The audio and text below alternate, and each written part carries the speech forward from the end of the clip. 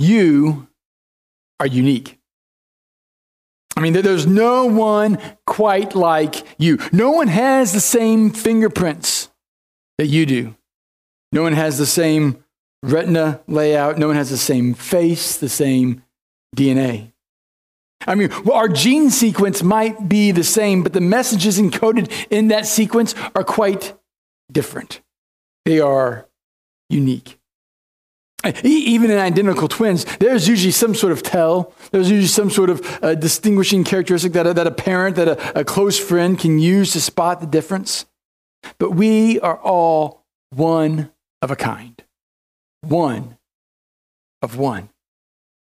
Yes, we are all based off the same image.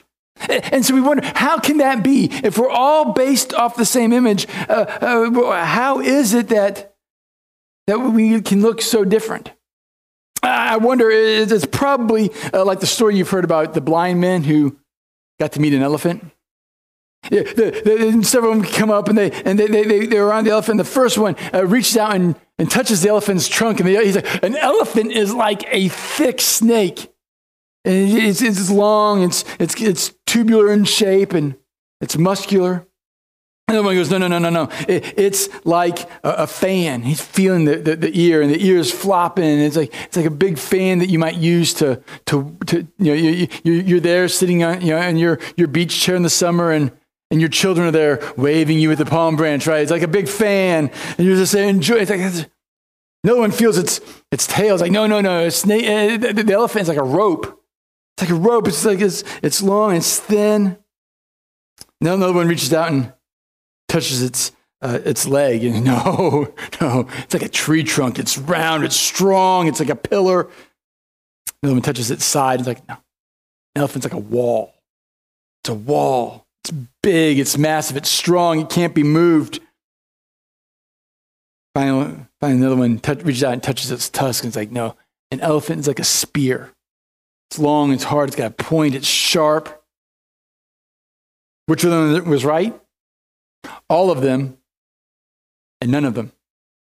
Because an elephant isn't just one of those things, it's all of those things combined together. We are all formed in the image of God. Yet we are not all the same color. We're not the same height. We're not the same weight. We're not the same shape. We don't have the same hair color. We don't have the same eye color. We don't have the same hair thickness. God made some perfect heads, and on other heads, he put hair. And so we're all based off the same image, yet we are not all the same. Neither do we have all the same strengths and weaknesses. Some of us can play an instrument, and some of us can barely play the radio, right? Some of us can sing beautifully, and some of us just do our best. Amen. Praise God. Glory. Hallelujah. For all of us joyful noisemakers, we're right here, right? I mean, God loves us too. There's some who are good at athletics and some who are good at art. Which of us best reflects who God is? Yes. Because God is not just one of those things, he's all of those things. And so in our culture, though, there's this high value on living an authentic life, living your truth. And it's best described in the first of our church's core values. As we laid these out, we wanted to get back to basics. And so at the beginning of the school year, we go back and we start learning our ABCs. And so each week, we're going to have an A, we're going to have a B, then we're going to have a C, and then for good measure, we're going to throw in a D. And today, we talk about acting authentically. Acting authentically. We want to be a people who act authentically. We want to live our truth. We want to live who we are. And we believe that Scripture teaches that we are all unique individuals who have unique giftings, who have unique abilities, who have unique preferences. We are not all the same. We don't all look alike. We don't all do the same things. We don't all have the same preferences. My authentic self will look different from your authentic self. It's what makes the mosaic tapestry of God's kingdom so beautiful. because we all bring our own strengths and weaknesses. We all bring our own unique contributions to the whole. That's why contrasting flavors can be so good together. Sweet and sour, sweet and savory. It's like all these different, it's like all the different spices in spaghetti sauce or good barbecue. There's a little bit of heat and a little bit of sweet. And when you look about, you can start picking out, okay, there's the sweet ones, right? There's the sour ones. There's the spicy ones. And so we begin to look and we can see this is who we are. And we blend it all together and it's beautiful. When the church lives like this, when we live in this kind of community, the community at large gets to see a full picture of what God is like. And so as we begin to think, how do we act authentically? Let's look at Scripture as our guide. If you would, turn with me to Psalm 139. This is one of my favorite Psalms. I love coming to and seeing what David wrote. It's beautiful because it highlights and contributes to the biblical argument of the sanctity of life, how we are each uniquely made. Its imagery is beautiful. Its description of God and his knowledge of us is simply amazing. David did such an amazing job of as he wrote this out, and he began to just pour out his heart of praise for how God has wired us, how God has made us, how God has made us each unique, and how he's known us from the beginning of time. He knew each of our days before even one of them came to be. He lays out God's presence and his foreknowledge in our life, and his creating and knowing us, that God knows us better than we even know ourselves. God fits us and he knits us into his family. His knowing our mistakes, our mistakes are not secret to him. He is not shocked. He is not, taken back by those times when we are wrong. See, in his love, he took his time to make us special and unique. And as we think about this value of act authentically, let's listen to the words of David. You have searched me, Lord, and you know me. You know when I sit and when I rise. You perceive my thoughts from afar. You discern my going out and my lying down. You are familiar with all my ways. Before a word is on my tongue, Lord, you know it completely. You hem me in behind and before, and you lay your hand upon me. Such knowledge is too wonderful for me, too lofty for me to attain. Where can I go from your spirit? Where can I flee from your presence? If I go to the heavens, you are there. If I make my bed in the depths, you are there. If I rise on the wings of the dawn, if I settle on the far side of the sea, even there your hand will guide me. Your right hand will hold me fast.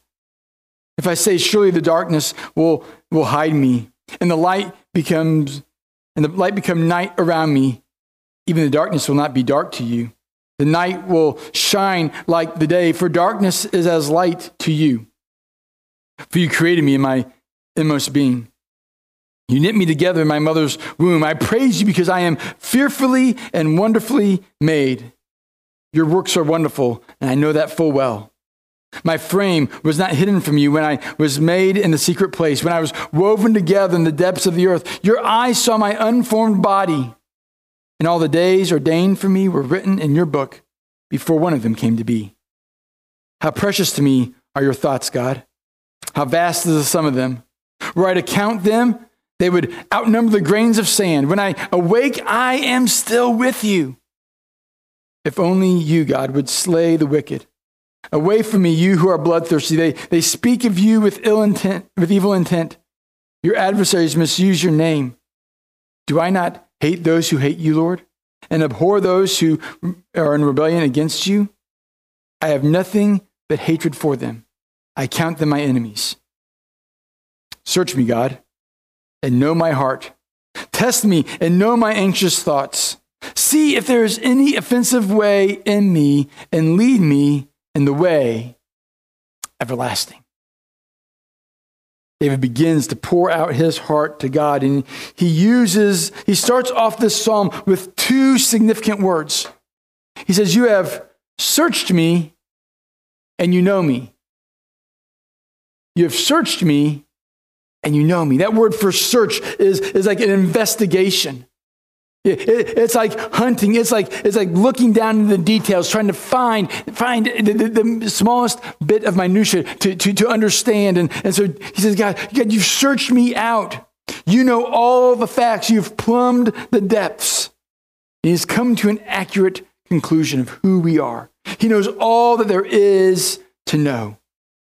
And David begins to talk about the intricacies of our day. He knows when we get up. He knows when we rise. He knows what we do each day. He knows where our steps will lead, and he sees us as we go along our way. There's nothing that we do that is hidden from God. He says, you search me and you know me. You know all the details. You know all there is to know about me, our thoughts. In fact, he can even complete our sentences before we even begin them. David talks about God's omnipresence. He says, where can I go from your presence? Yeah, I can go to the heights. I can go to the highest heights. You're there. If I go to the deepest depths, the darkest places, you're there. Wherever I go, I'm going to go to where the sun rises.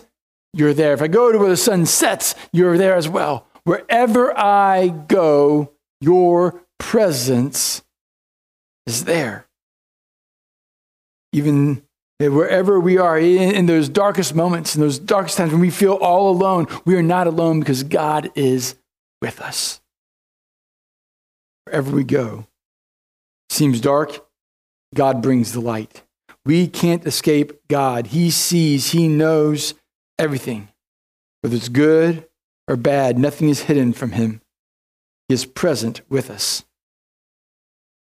We're never alone. And there's this phrase, your right hand holds me fast. Now, not to offend our left-handers in here, but in ancient writing, the right hand was the hand of power, the hand of protection. So when David says, your right hand holds me fast, it means nothing's going to take us away from him. We are protected. He protects us. He comforts us. He fights for us with his powerful right arm. In your right hand, you hold me fast. So if we feel like we're all alone, if we feel like we're just hanging from the edge of the bottom of the rope, edge of the cliff, there we are. His hand is around us. He will not let us go. He's there for strength, protection, and for comfort. Now here is where we're going to get into the heart of what we're talking about today. All that's just kind of preamble, kind of setting us up. This is the God who we worship. There's a God who created us. And now how did he create us? David says, you created me in my inmost beings. You knit me together in my mother's womb. During the pandemic, many people picked up old hobbies. There's this group of hobbies. I didn't know about it was called this, but there's a group of hobbies called grandma hobbies. Have you heard these? Yeah, and many non-grandmas started picking up grandma hobbies like sourdough, making sourdough bread all the time. And so we made a lot of sourdough bread in our house. And not only that, but like also knitting and crocheting. And so we now have a plethora of crocheted blankets and gloves and stuffed animals that are. I think we now even have a crocheted hat, like one of those little winter toboggan beanie type things. So, maybe you found yourself doing the same thing, picking up some of these old hobbies. But each one of them is unique. Unique colors, unique stitches, unique designs. And we are all unique. We were each individually knit together, just like those different creations in our house. During this time, I thought it was called a roll of yarn. I've since been corrected. The proper term is a skein of yarn. So there you go. If you were wondering, one of those logs of yarn, it's called a skein. So, there you go. Don't be uninformed like I was. And from these skeins, we've knit together, well, not we, others in my house. have created some beautiful things. God, not using yarn, but using the dust of the earth, created us, knit us together. Each one of us is unique. We are handmade. God knit us and fashioned us together after his own image. See, in the creation account of Genesis 1, God comes to day 6. He has created light and darkness. He's created water and land. He's created the stars of the sky. He's created animals. He's created plants. He's created everything, but something was still missing. And he comes to the end of Genesis 1, and God and the Father, Son, Holy Spirit, they get together and like, let us make man in our own image. Let us make man in our own image. There was something that was missing. And so he decided to make man. That word image refers to the representation, refers to a likeness. And so we have the responsibility of being image bearers of God. We have the responsibility of being image bearers of God. So not just those of us who call ourselves believers, not just those who walk in step with Jesus, not those who say we are Christians or Christ followers, but every human on the earth has the responsibility of being an image bearer of God. And so this is where we establish what we mean by authentic. See, our culture says live your truth. The culture says be whoever you are meant to be. And this has led to gender dysmorphia. It's led to questions and legitimacy of attraction. It's led to displays of affection that are neither right nor appropriate in public or private. It's led to the fulfillment of drives and urges that are not healthy or beneficial. So when we say act authentically, it's because we are image bearers of God. And so that is our base. That is our foundation.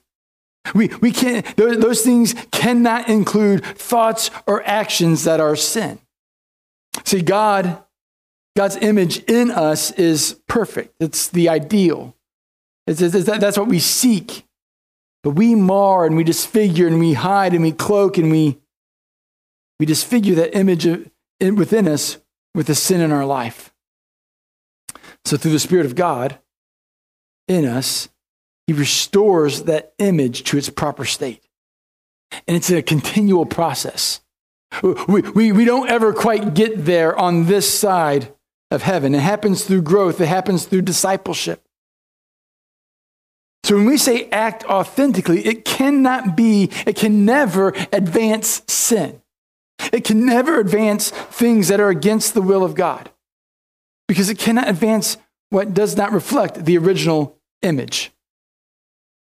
Remember a few weeks back when we were in John 15 and we talked about staying connected to the vine.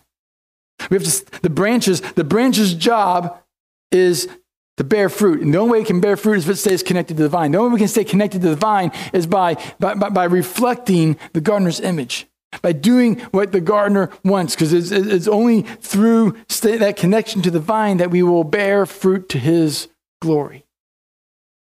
And we cannot do that if we're trying to advance sin.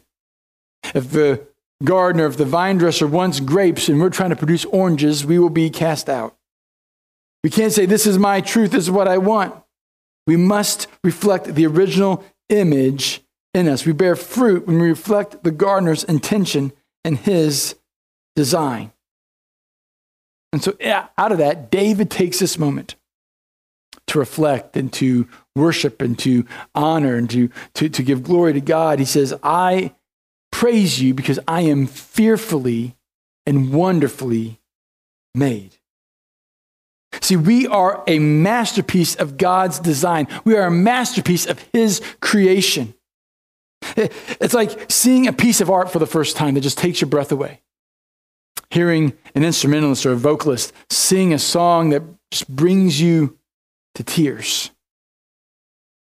See, we're watching a world-class athlete do some amazing feat. The beauty of a sunset, the grandeur of creation. When we experience it, all we can say is, wow. Wow. And David looks at how God has made him, how God has made us, and he steps back and just says, Wow. We begin to think about how this is even long before we understood how the different systems of the body work together. How they all begin to if one part of the body is ill, the whole thing gets ill. David doesn't understand the body like we understand the body now. And he just steps back and just says, wow, God, I am fearfully and wonderfully made. You have put me together in such an amazing way. You saw the creation of my body from the very beginning. Nothing was hidden from you. Nothing was secret from you. You saw it from start to finish. You know everything. And not just my body, you also know all my days. Even as my body was being formed, you saw the entire arc of my life from beginning to end. Not just me, but you, and you, and you. Everybody. God knows all of our stories from the very beginning to the very end. How we were born, how we will live, how and where and when we will die. And God knows it all. And we begin to think, how does God orchestrate? How does God put all that together? How does God hold all those things? Some people say, well, God charts our days and he decides what we will do each and every day. But I don't think that's quite how it is. Because if that's the case, then we're just all robots just kind of going through the motions.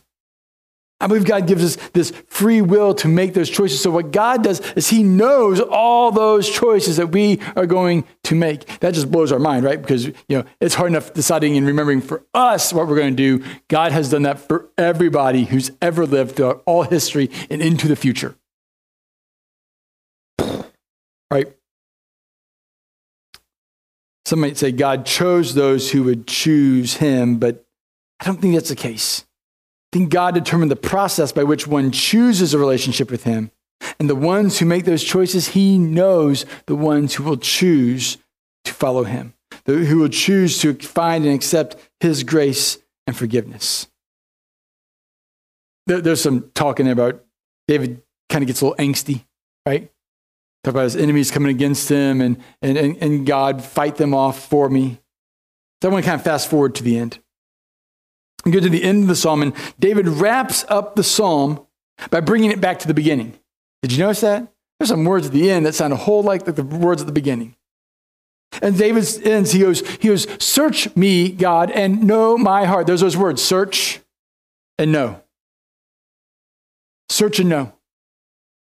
So God, you've made me, you formed me, and then you have, here's these enemies, here's these trials. And so maybe David say, hey, I'm going through these difficult things. Is my heart in the right place? Maybe this difficult season, this difficult time I'm going through is my fault. Maybe I've made a bad choice. Maybe I've done wrong to someone. Search me, God. Do I need to correct my steps? Know my heart. Was I doing my best? Was I doing what would be right and glorifying to you? Search me and know me. It has this feeling of testing. See, God gives us all the freedom to behave however we want. And so people can claim they are acting authentically, but sometimes when they say that they're acting authentically, they really just use it as license for sin. I'm just being who God has made me to be. But God can never make us to be something that advances sin. We want to be a people who act authentically according to God's original design. So our prayer today is that God would search us, that he would know us. So as we think about how we function as a church, as believers, this is where we help people find new life in Jesus. We search our heart. We search our life, and when we see sin, we have to face that with repentance. We cannot both advance sin and advance the cause of Christ at the same time. We have to choose. So we must repent from our sinful ways. We must search and know our heart. It says, test me and know my anxious thoughts and see if there's an offensive way in me.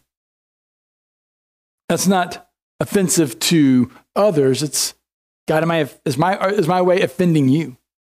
Is my way, are my actions offending you? If they are offending you, set me on a new path. Help me to repent. Help me to change my course. Help me to change my direction. Search me, test me, know me. When we help people find new life in Jesus, where sin has left its mark on his image, it distorts their visions, distorts their views. What they need is the Spirit of God to indwell them. And as he does so, he begins to restore us to God's original image. The theological term for that is sanctification. It is this process by which we are remade. Our thoughts are changed. In practical terms, it is God producing his holiness in us. This does not mean that we have to give up everything that we're good at. Oh, I was good at this, but now that I'm a Christian, I can't do that. It doesn't mean we have to give up what we do. It may just change how we do it. It may change some specific applications to how we do those things. But we can be authentically us, just have our passions and abilities redirected in a way that more honors God.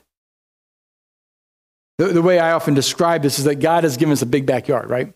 We are members of God's house. He is the Father, and he's like, go and play. Go and play. And there's this huge yard where everything is good. But not everything is good, right? We know that not everything is good in life. So what has God done? God's put a fence up. That fence isn't because he dislikes us. That fence isn't restrictive. That fence isn't to keep us from things that we should go for. That fence is a loving boundary, right? So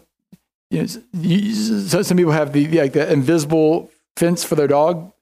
So they don't want their dog running to their neighbor's yard. They don't want their dog running into the street. Sometimes when your kids are younger, don't you wish you had like the invisible fence for them? They're running to toddler running free. No, right? That's awful. That's not in the notes, just jumped in the head. Maybe it should just kept there. But if you're a parent, you've been there, right? You're like, no, stop. And God puts that fence there for our protection. Because to go beyond that boundary is going to be destructive to us. And David knows he's gone beyond the boundary. Maybe he's gone beyond the boundary in war. He writes about going beyond the boundary in his relationships. He's like, God, search my heart, search me, know my heart, test me, know my thoughts. Is there any way that is offensive to you in my being? Remove that. Because God, I want to live authentically for you. God doesn't limit our authenticity. He gives us boundaries that are for our good and for his glory. And so as believers, we want God to search us out. We want to remove those offensive ways in us. Because our greatest desire is that we would walk in his way. That way everlasting, that way that leads us closer to him.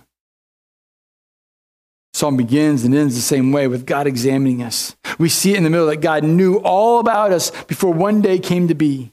He knows how we are wired. He knows our strengths. He knows our weaknesses. He knows our temptations, where we are strong. And all of that, he's also given us his Spirit to negotiate the path to life. So my challenge this week, challenge for you this week is to think about your strengths and your abilities and consider how you might use them for his glory. What are your strengths? How has God wired you together? How has God made you? And how might you use them for the glory of God?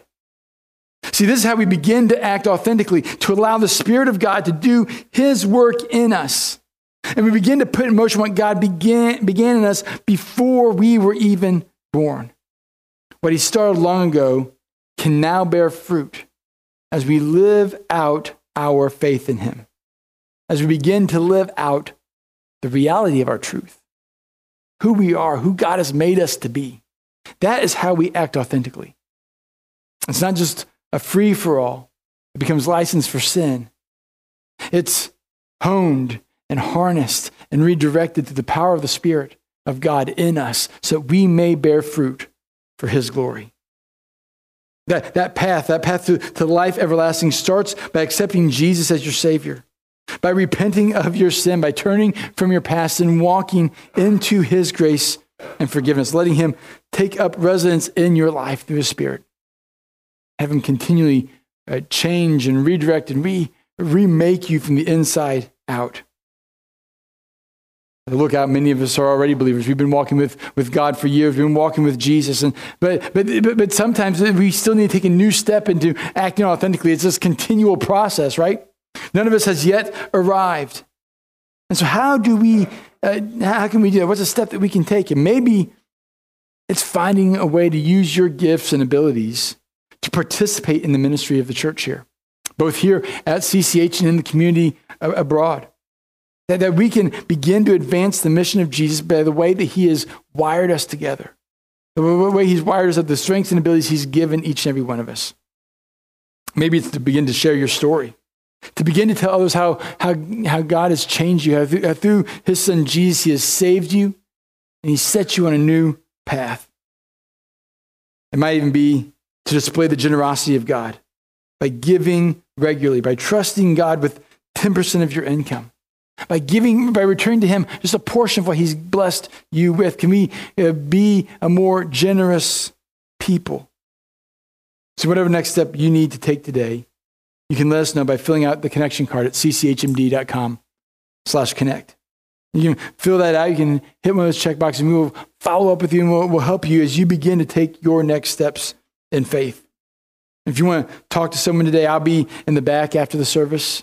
Maybe you need someone to pray with you, someone to maybe help walk you through what that next step might look like. I'll be in the back. Some of our leaders will be in the back as well. And we would love to talk with you today about how you can take your next step in faith. See, we want to be a community defined by authenticity. The more we act authentically and step with the Holy Spirit, the greater the fruit we can produce for the glory of God. Let's pray. Father, I thank you. Thank you for today and the opportunity we have to come before you. Father, to think about how we might live for you, how we might live out who we are, how we might be more of who you've made us to be. Father, I thank you that you have given us your son, Jesus, and that through him we have access to new life. We have access to your Spirit. We have access to who you desire us to be. That, Father, we can act authentically and glorify you at the same time. Father, help us to find that truth. Help us to live out that truth. Help us to be more of who Jesus desires us to be. Father, search us today. Know our hearts and help us to be more like you. Father, we thank you for the sacrifice of Jesus and the hope we have because of his life and death and resurrection. Father, be prepared to celebrate that now. Father, that you help continue to bring about your life in us. It's in Jesus' name I pray.